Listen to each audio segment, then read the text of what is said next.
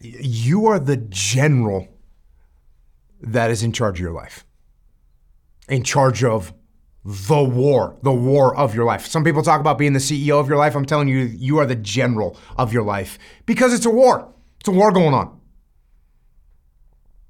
The battle that's going on in your life to be stronger and smarter and faster and better.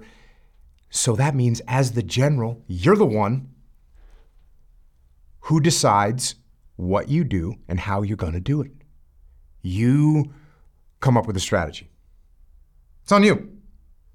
You create the tactics. You, as the general in charge, you make the plan and you give the orders to the troops.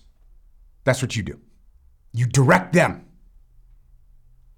because you are the general.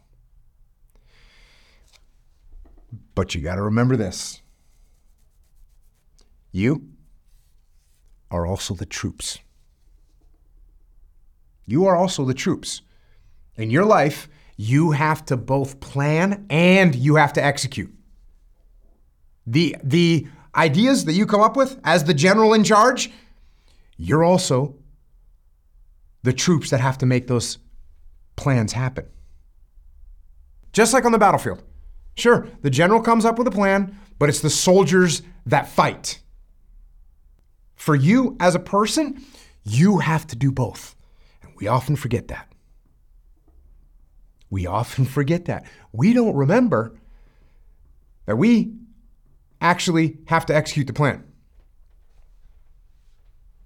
A lot of people forget that. So I have a thing that I do that I find makes it easier to do this if I separate those two elements in my head, right? I separate those two elements in my head. How do I do that?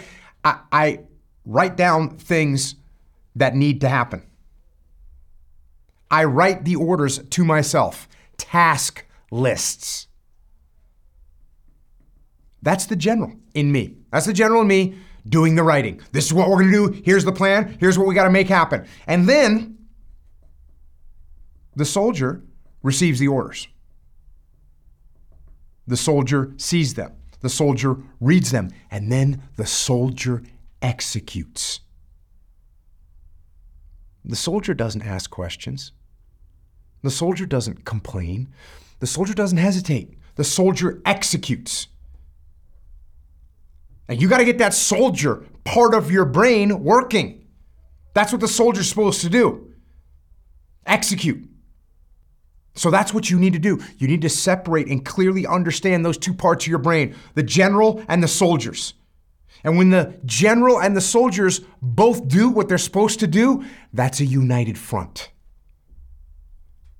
And that's an unstoppable force.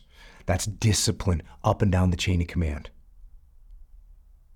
And that is how wars are won. So be the general,